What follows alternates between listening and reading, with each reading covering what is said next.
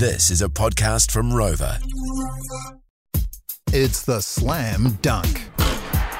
MTA. For all things auto, head to mta.org.nz.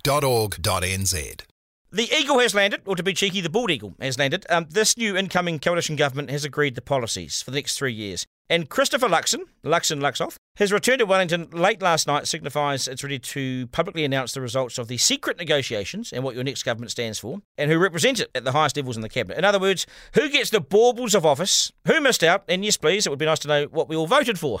Democracy is about us, despite MMP stealing it for the past month to do the business behind closed doors. It's called horse trading. They supposedly represent us, although you could be forgiven for the last month thinking that they cared only for themselves, and the perks and the jobs that go with being in power. Truth is, getting the big jobs and the best wins shows that you have influence, so all the parties have played a really tough game here. No one wants to be seen to have compromised too much. They all need to appear to have won something. A bit like the radio survey results. When the results come in, no one's lost. So that's what it needs to look like. But this is about saving face as much as it is about a government. The tension lies with ACT in New Zealand first, and Christopher Luxon's inexperience in the political arena has clearly been highlighted as he has struggled to negotiate with two tough, cunning, smart politicians who both refuse to take a step backwards. It's been a back-breaking process, and I think we've been misled right along the way.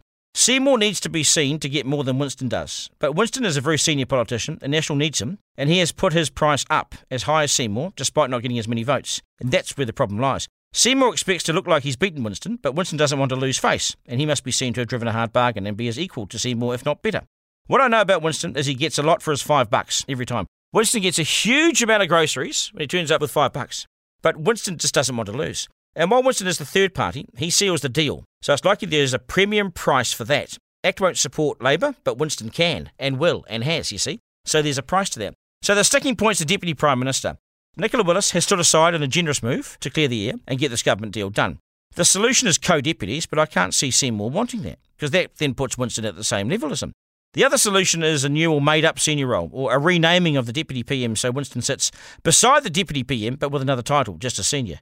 Whatever it is, it makes a mockery of Seymour, saying before the election it's never about the jobs, it's about the policies. What a load of bullshit. What a load of horseshit. If that was truly the case, the government was settled then 3 days ago. It's always about the jobs in the end because that's how the public judges how much influence you have and who's won what. Whatever the result, a month is long enough to get on with it. We need some theatre in our lives, and this should be a comedy from the get-go. Good luck to them. Pass the popcorn, Davo, and I'll take a chocolate dip, 1 scoop, please.